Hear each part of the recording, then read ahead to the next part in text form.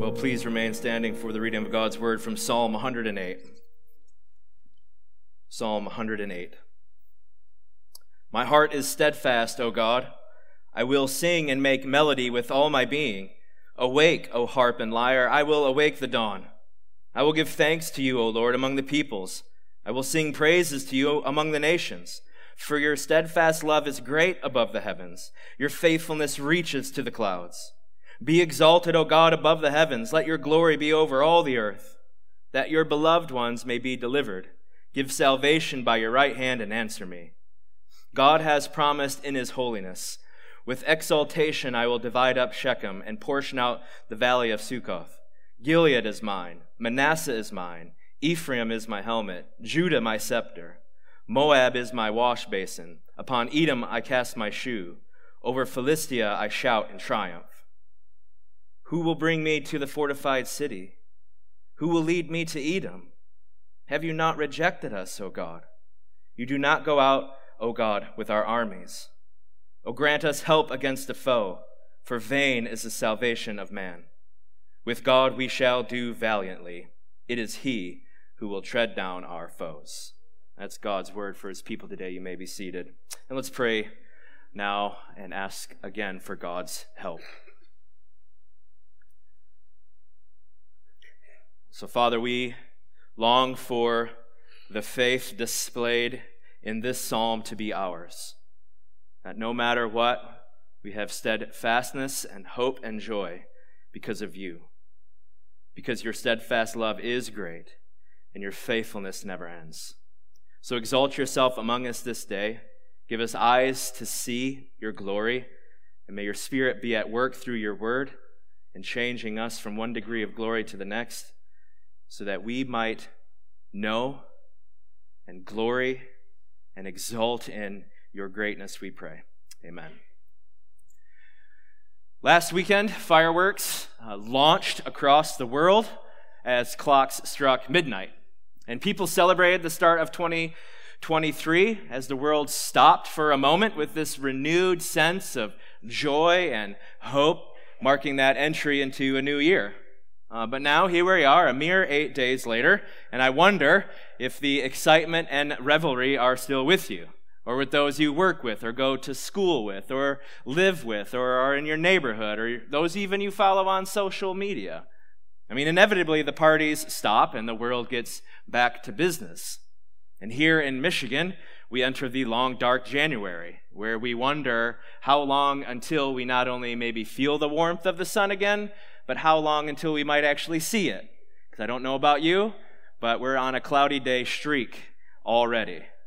And so with the holidays in the rearview mirror and real life in front of us, I wonder if Psalm 108 resonates with you, or if we can be honest with each other for a moment, maybe it annoys you.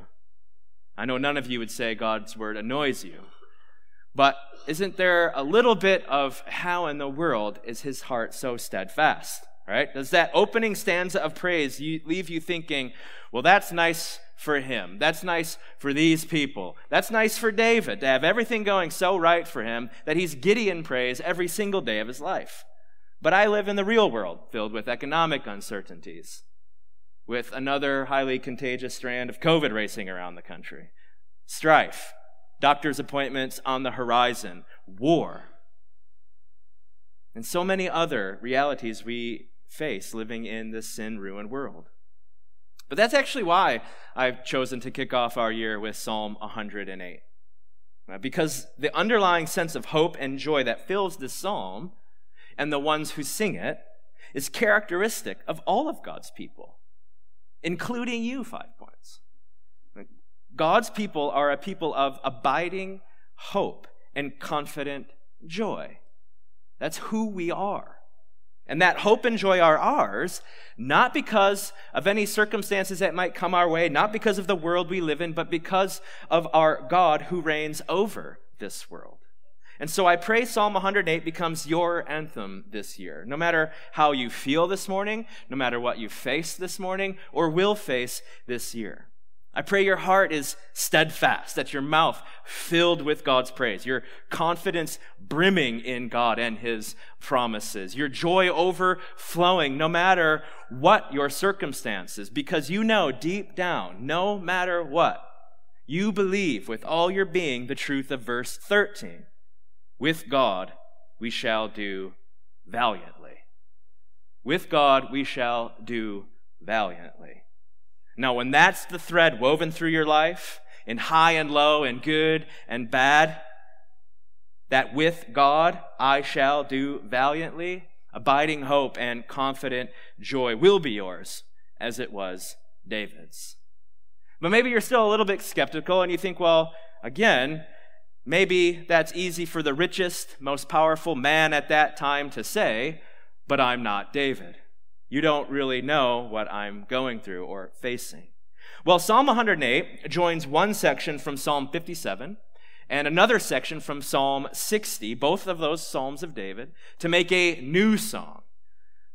And the superscriptions of those earlier Psalms, 57 and 60, describe the situations in which David wrote those Psalms. They weren't written in glorious times, but bleak ones. They weren't written in the palace. They were written in a cave. And so maybe you actually do have more in common with David than you first thought. And you may not be in a cave. In fact, I know none of you are. But you know what it's like to face dire and defeating circumstances. You know what it's like to not be able to see a way out. And Psalm 108 is old psalm sections put together for new times. It's an old song for a new day, pointing God's people to remember God's past action to give them hope in a new situation. In other words, Psalm 108 is a new song for new times, but it looks to the same old God, the God who is always the same, yesterday, today, and forever. And those who sang Psalm 108 and prayed it in its original situation were, humanly speaking, in a moment where there was not much to be hopeful or joyful about. And yet, what do we see the first thing this psalm tells about that moment? Verse 1, my heart is steadfast. Dire, defeating circumstances, but my heart is steadfast, O God. I will sing and make melody with all my being. I mean, the arms of death are slowly closing around him, and yet he's steadfast. He's firmly established. He's unshaken in shaky times.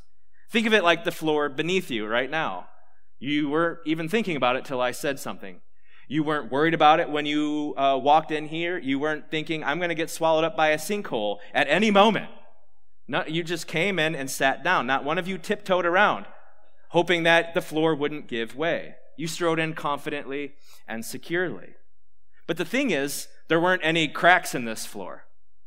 If there were giant cracks all around when you stood through that door, you probably would hesitate, wouldn't you, at the door? And that's kind of what David finds himself in. A moment where all he sees around him is dire, defeating cracks. All around him. At any moment, everything is going to give way. What his eyes see should lead him to be shaking, not steadfast. But he's steadfast because of the God he's praising. This God who, Psalm 46 tells us, is a very present help in trouble, is our strength, is a refuge. Even if the world gives way, God will not let us go. He is steadfast because he is standing firmly in the help and refuge God gives. Even if that place goes into the heart of the sea, God will not let him go. And so he has nothing to fear. If that's true, he has nothing to fear. So he's steadfast. Friends, looking to the sovereign God, this sovereign God, who is this kind of present help and refuge and strength, turns what-ifs into even-ifs. He turns the what-ifs of life into confident even-ifs of life. What if Saul finds David in a cave? What if calamity or disaster or loss come in 2023? But looking to God turns those what-ifs into even-ifs. Even if Saul finds him in the cave, even if calamity, disaster, or loss come, God is a very present help and refuge.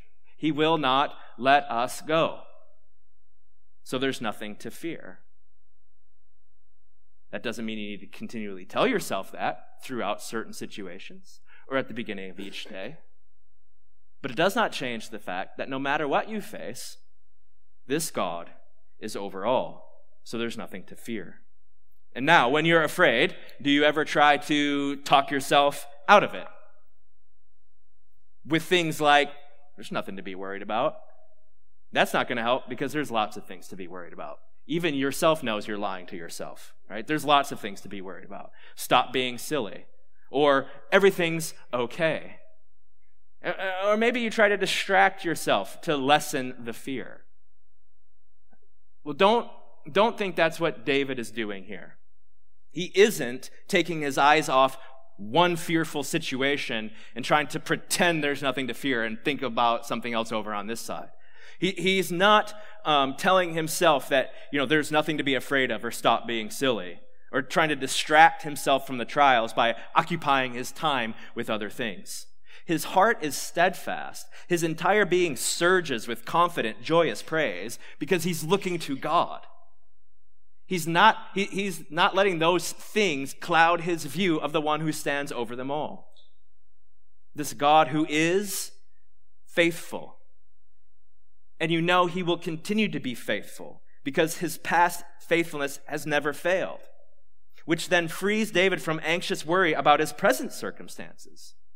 So he's not distracting himself. He's not talking to himself. He's not trying to pretend there's nothing really to worry about in his life. His entire being is engaged in worship because his looking to God has freed him from fear. There's no little part of him holding back. He is fully engaged with every ounce of his being in praising God. He's not trying to distract himself because there's no part of him that needs distracting. He's all in with God. So much so that he commands inanimate objects to wake up and help him praise God. You see that? He's so confident in who God is that he's telling his harp and lyre to get up and help him praise God. He has so much confidence and life surging through him in this moment. So much joy. It's brimming out of him that even in the midst of life-threatening times, he commands his instruments to come to life and help him praise God. He seems like an idiot at the moment, doesn't he? He's in a cave. One, who brings a harp into a cave? But, let's just forget that for a moment. He's telling these things that cannot come to life and help him praise God. That's how confident he is in this God. And it seems foolish. And so does being this confident and hopeful in circumstances like the ones he's in. But the only foolish thing to do is to not look to and trust in God. To not look to and trust in God is more foolish than telling instruments that can't come to life to come to life. And not only that, he's going to awake the dawn. Now, if you know how normal things work, dawn usually wakes up the world, doesn't it? But David is going to turn the tables on the sun, and he's going to wake up the sun with his roaring praise. He's so confident and hopeful in who God is that he is going to make the universe stand on its end. He's going to wake up the dawn. The dawn will not wake him up. Even if I shout right now with my microphone on, people in their cars on Walton can't hear me. But David feels such hope and joy just bursting out of him that he's going to so fully praise God, it's going to feel like he's going to be able to wake up the sun. What's gotten into David? Remember, he's in a dark, dank cave. He's not even in a place with a roof as high as this one that we're in right now. And he is going to wake up the sun. What's gotten into David? God has. A few Saturdays ago, I almost woke up the neighborhood when, at the conclusion of a certain football game, when Michigan beat Ohio State, I roared with joy. So much so that you can ask my son, I slipped and fell, jumping around with joy, and it didn't even hurt. It hurt later and for the rest of the week, but in that moment it didn't. I was jumping and shouting for joy. I was so filled with confidence last Saturday when they go into their playoff game. And I roared again at the beginning of the game when our running back broke free on a huge run for their first drive of the game. But just a few hours later, what happened? My hope and joy lay shattered when they lost. Now, that's a somewhat silly example, I admit, for my ultimate hope and joy is not in sports or teams, especially ones that let you down so often. But I do find enjoyment in it, and that's okay.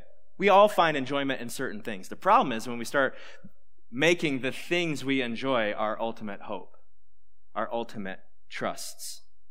I am tempted to find hope and joy in other things in this world, as are you. And if we look to anything other than God for them, inevitably our hope and our joy will lay shattered around us. But abiding hope and confident joy can be and will be yours, even when really meaningful things in your life lay shattered around you. You can still be steadfast like David when your hope is God. And verse 4 tells us why. For that's God's, steadfast love is great above the heavens. Your faithfulness reaches to the clouds. That word for steadfast love is the word for God's covenant love, his promise-keeping, promise-making, never-failing love. It will never run out, nor does anything compare to it in all the universe. And that unfailing love is yours when this God is your God. And I love being your pastor, but I'm not omnipresent nor omnipotent. I can't be with you, and I can't promise you, even if I happen to be with you in a time of trouble, I don't have the strength to make that everything okay. But God, you're never out of his reach. You see that? His faithfulness reaches to the clouds. When you're on a plane, if you fly, and about the highest you fly on a plane is 37,000 feet. You're still only 7% of the way to outer space. And I don't know, I don't think any of you are about to fly a rocket and actually go up with Elon Musk or Jeff Bezos and fly on a rocket to outer space. But even then, you're barely there. But God, his faithfulness reaches to the clouds, like beyond, anywhere we can reach. And because he can, you'll never be in a place where you find his love has been exhausted or his faithfulness failing. You can't get there. You'll never come to a spot, no matter what it feels like, that God's love has run out for you, that his arm is too short to extend his faithfulness to you. And because this God is our God, David's first ask, his first desire in this prayer, is not his deliverance. That's amazing. David's in a spot where he needs deliverance, and yet his first petition in this prayer, even though he's in a cave on the run for his life, is not his deliverance, but for God to be exalted.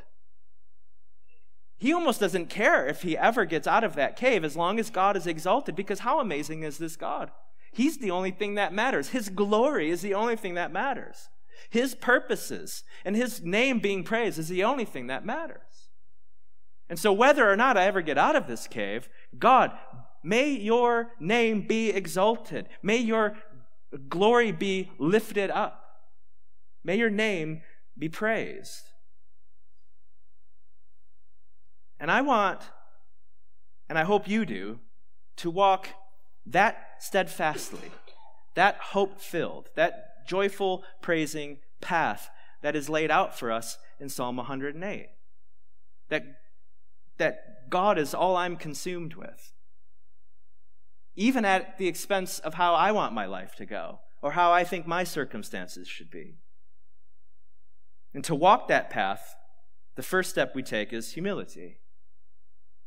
The first step we take is humility, to submit your life and whatever providences God brings into it, so that God is supremely exalted in this world.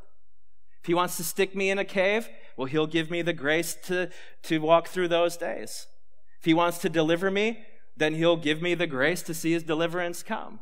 That no matter what, I want to be used for his glory. I don't sit here and demand God be used for my glory. That I don't fit God into my timeline, that I fit my timeline into God's. He situates his life in God's grand purposes. He's not whining. He's not fretting. He's not saying, God, you promised I would be king. Here I am sitting in a cave with the king trying to kill me. He's not fretting about it. He's not anxious about it. He situates his life in God's grand purposes. He knows God is God and he isn't. So he doesn't demand God serve him. He asks God to use him any way God chooses so that God's glory fills the earth. He wants people, even the ones who are trying to kill him. Here in verse 3, he wants everyone, enemies and friends, to gather around him and praise God, so that people everywhere see God's glory and worship alongside him. And I don't know about you, but that's the kind of faith I long for as 2023 begins. It's quite remarkable, isn't it? David's entire existence at this moment fits inside a cave. God promised him a throne that would never end and a kingdom that would spread out across the world. And yet his entire kingdom at the moment fits in a few square feet inside a dank cave. And all he's got around him is a few friends. And yet his prayer fills heaven and earth. He envisions worldwide praise of a gloriously exalted God. And so we ask, how? How is this kind of steadfast faith possible? Well, it begins by not only then humbling ourselves before this God, but then by grabbing hold of God's promises. Grabbing hold of God's promises. Look at verse 7. God has promised in his holiness, with exaltation I will divide up Shechem and portion out the valley of Succoth. Gilead is mine, Manasseh is mine, Ephraim is my helmet, Judah my scepter, Moab is my wash basin. Upon Edom I cast my shoe. Over Philistia I shout in triumph. Those are kind of weird verses, right? Especially the ones at the end, right?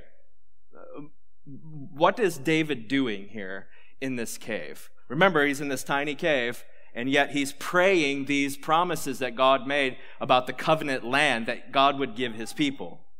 It's this land that would be Israel's, the promised land, but it's not yet theirs.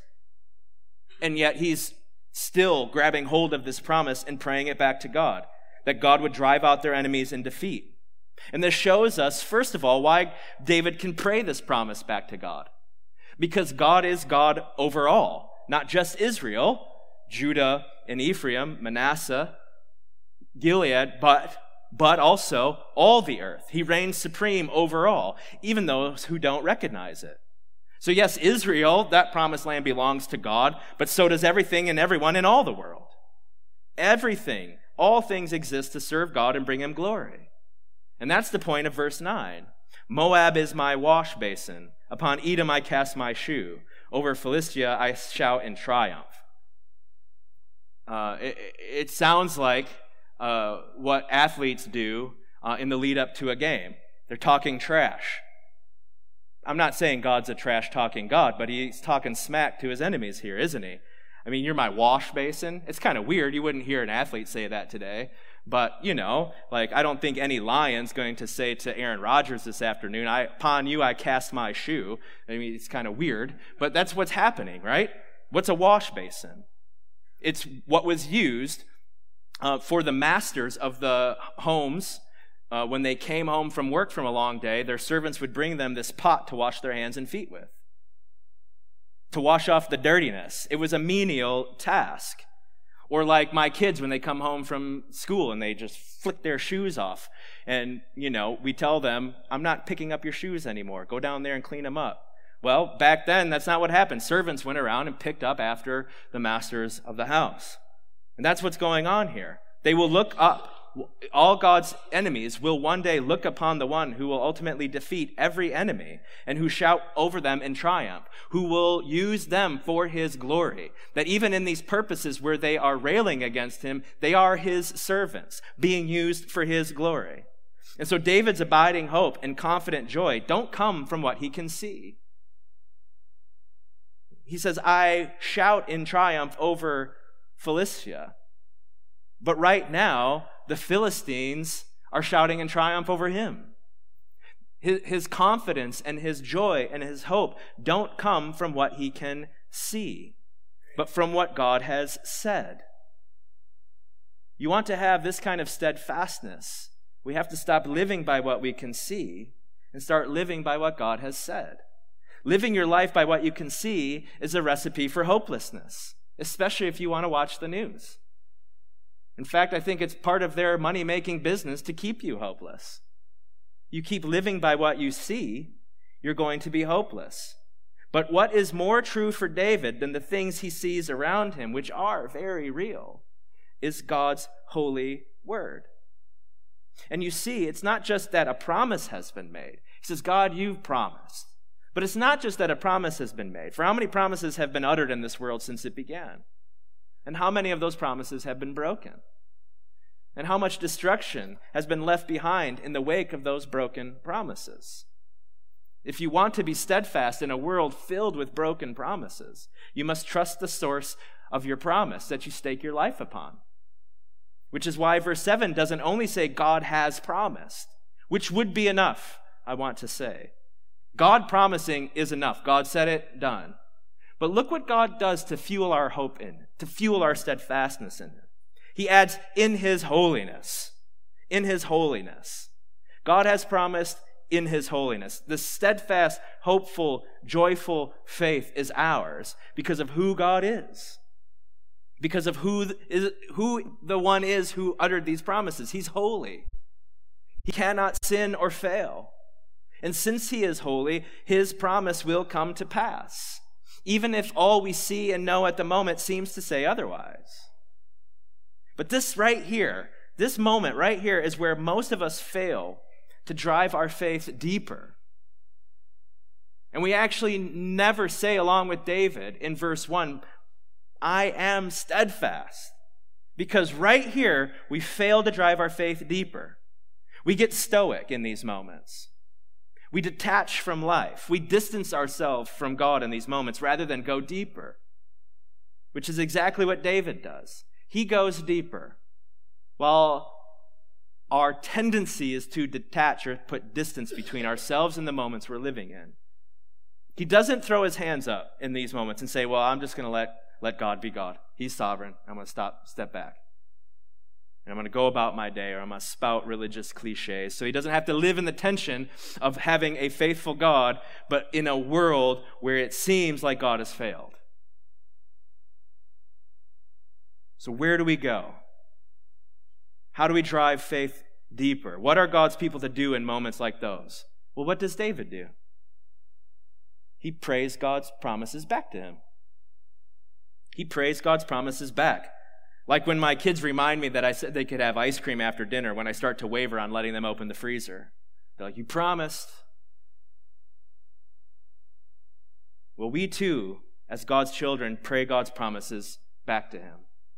Now, not in the way that we pray or remind parents of promises, because I forget. So God has not forgotten. God's not like an earthly father in that in which he forgets the things he says. But we pray God's promises back to him because we need the grace to keep believing his holy word. You've said it. I don't see it. I can't see how it's going to happen. God, you've said it. Help. You promised. But everything around me seems to say the opposite. Everything around me makes me ask, how? How will you fulfill your promise? Who is going to do it? You see, David doesn't ask if, which is what most of us then do. If we don't detach, or we don't distance ourselves, or we don't try to distract ourselves, or tell ourselves not to be afraid, or all the other things we try to do to cope with situations like this, many of us then begin to ask if. Is it ever going to happen? I don't think it is. Because of this, well, it must not be coming. We don't ask if, and neither does David. He asks how. How? Asking if is a way of doubting God's word is actually true. But when you start to pray God's promises and you ask how, that's because you know God won't fail. And so David sees things not working out like he thought they would. Have you ever felt like that? Have you ever been in a situation where you're like, this is not how I thought this was going to go? This isn't how I thought God would fulfill his promises or purposes. So David sees things not working out like he thought they would, but that doesn't crush his faith. It fuels it to keep on believing that God won't fail. So when God does act, it will be glorious. And David prays this to God. He prays this to God, which is an act of faith. We tend to think that asking questions of God, it means our faith is weak or failing. If we question God, like questions like, how? What's going on? Why is it looking like this all around me? We tend to think questions like that prove our faith is weak or failing. But the opposite is true. Going to God, as we're taught to do by God himself, because Psalm 108 is his word. Going to God is an act of faith that strengthens it. Let me show you what I mean. Look at verse 10. David reminds himself and God of God's promises in verses 7 to 9. And then in verse 10, he asks God, who? You've said this. All around me is defeat. None of it looks like your promises are being fulfilled. So who? Who will accomplish your purposes? Who will bring me to the fortified city, the city of his enemies that they're occupying right now? Who's going to defeat these enemies you said would be defeated? Who will lead me to Edom? Who's going to throw their shoe upon Edom? Who's going to shout over my enemies in triumph? Because you didn't go out with our armies, and so we got routed. Our enemies are shouting in triumph. If you're going to shout over your triumphs, who? How? In verse 11 there, right? God didn't go out with them. So God, it feels like you've rejected us. And if you've rejected us, then you can't keep your promise. But that can't be true. You will keep your promise. And this is right here when we see how questions like this deepen our faith. They help us see we have nowhere else to go but God for help and salvation.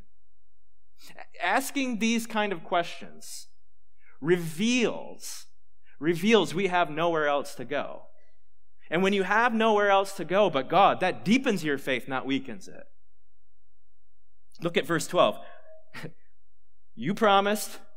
We got our rear ends kicked. You not going out with us. I'm sitting in a cave.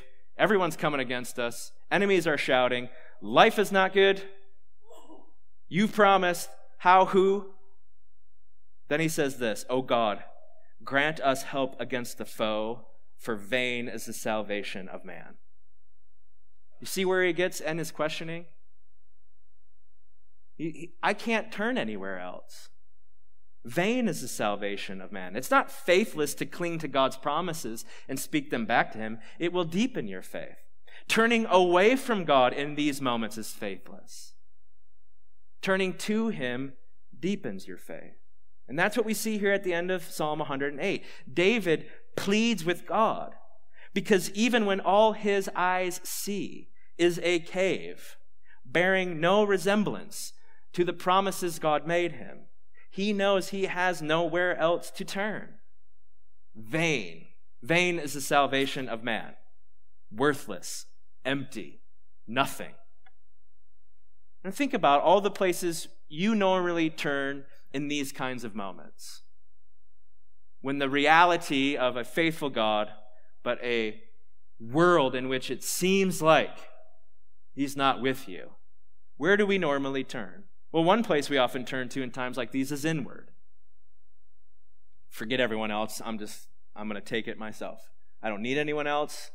I can do it myself, take matters into my own hands. If not God, then me. Who will lead me to the fortified city? I will.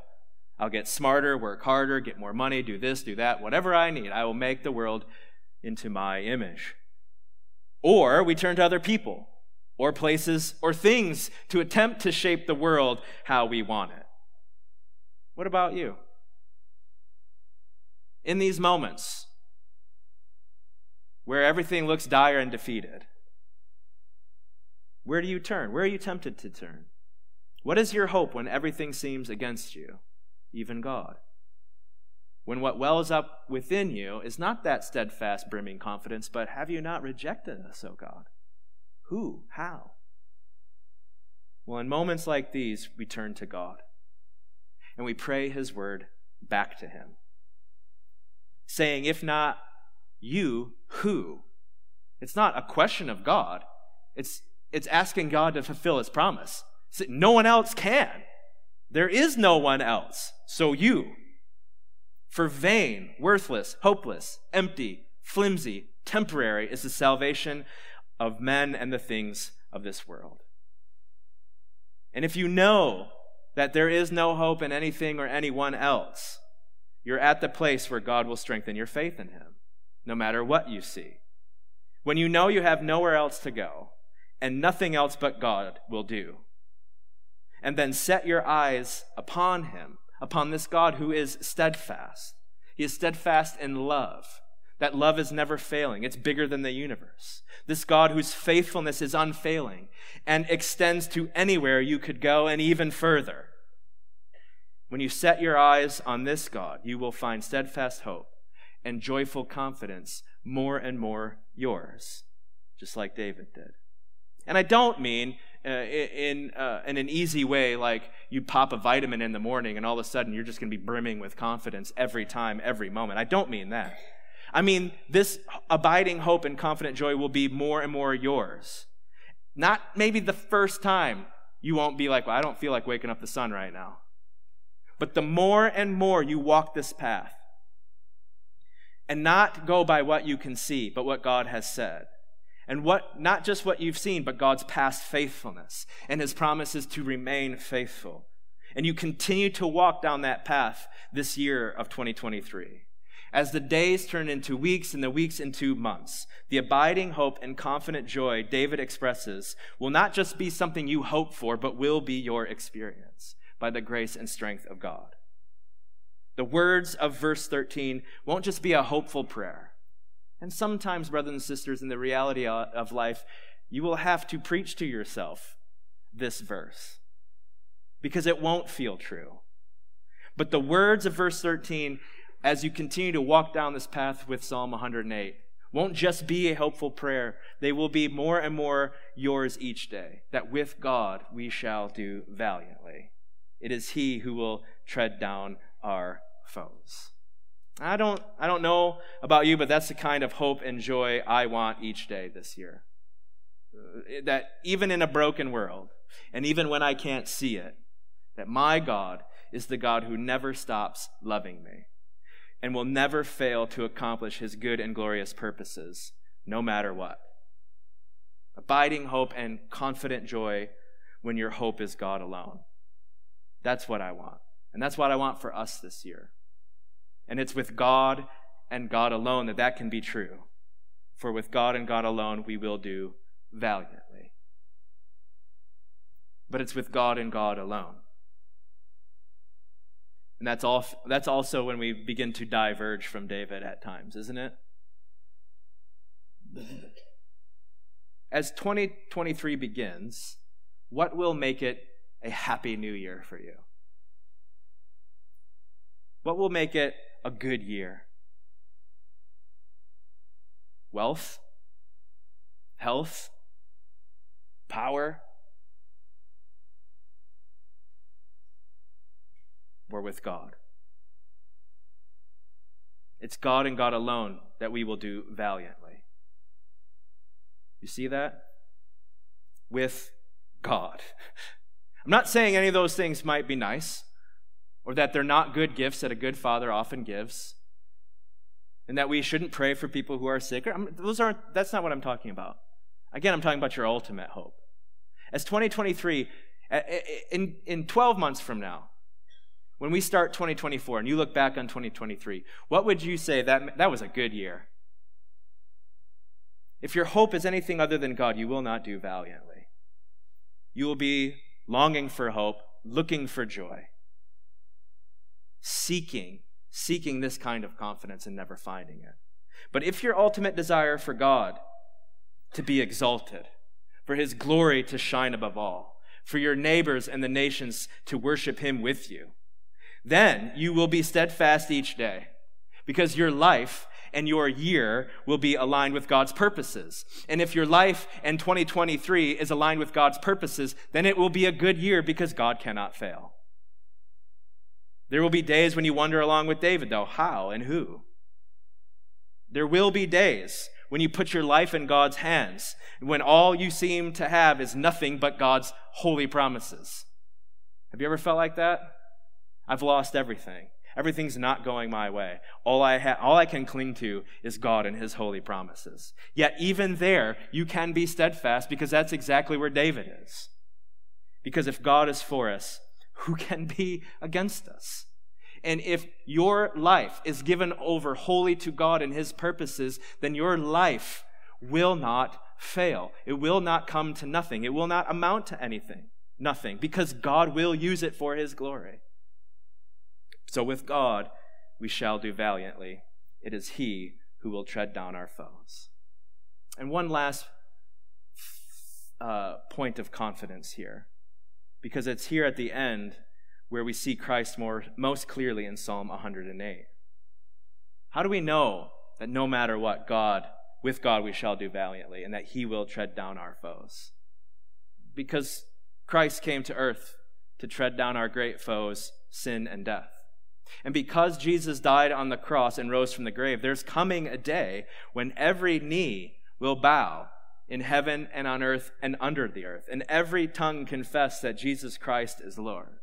And Revelation gives us this vision of worldwide praise. This vision we see that along with David, who in his little cave was so confident in this God that he says, I will give thanks among the peoples. I will sing praises among the nations. Even though nothing he could see would cause him to believe that could be true, he believed the promise.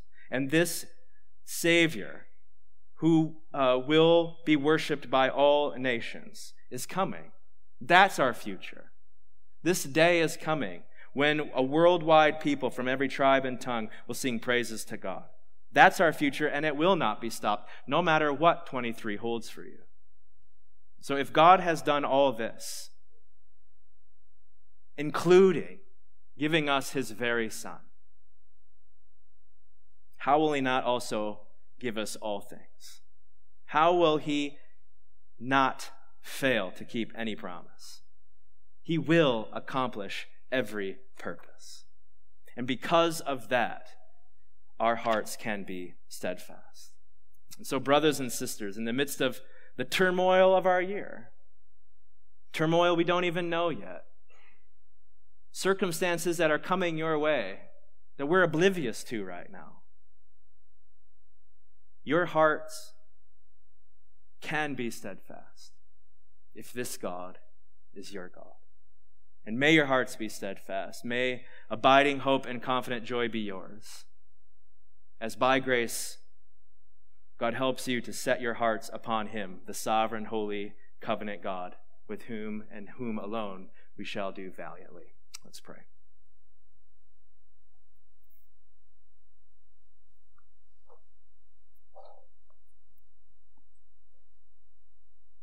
Our Father, this kind of faith seems foolish in our world. But we know it's not.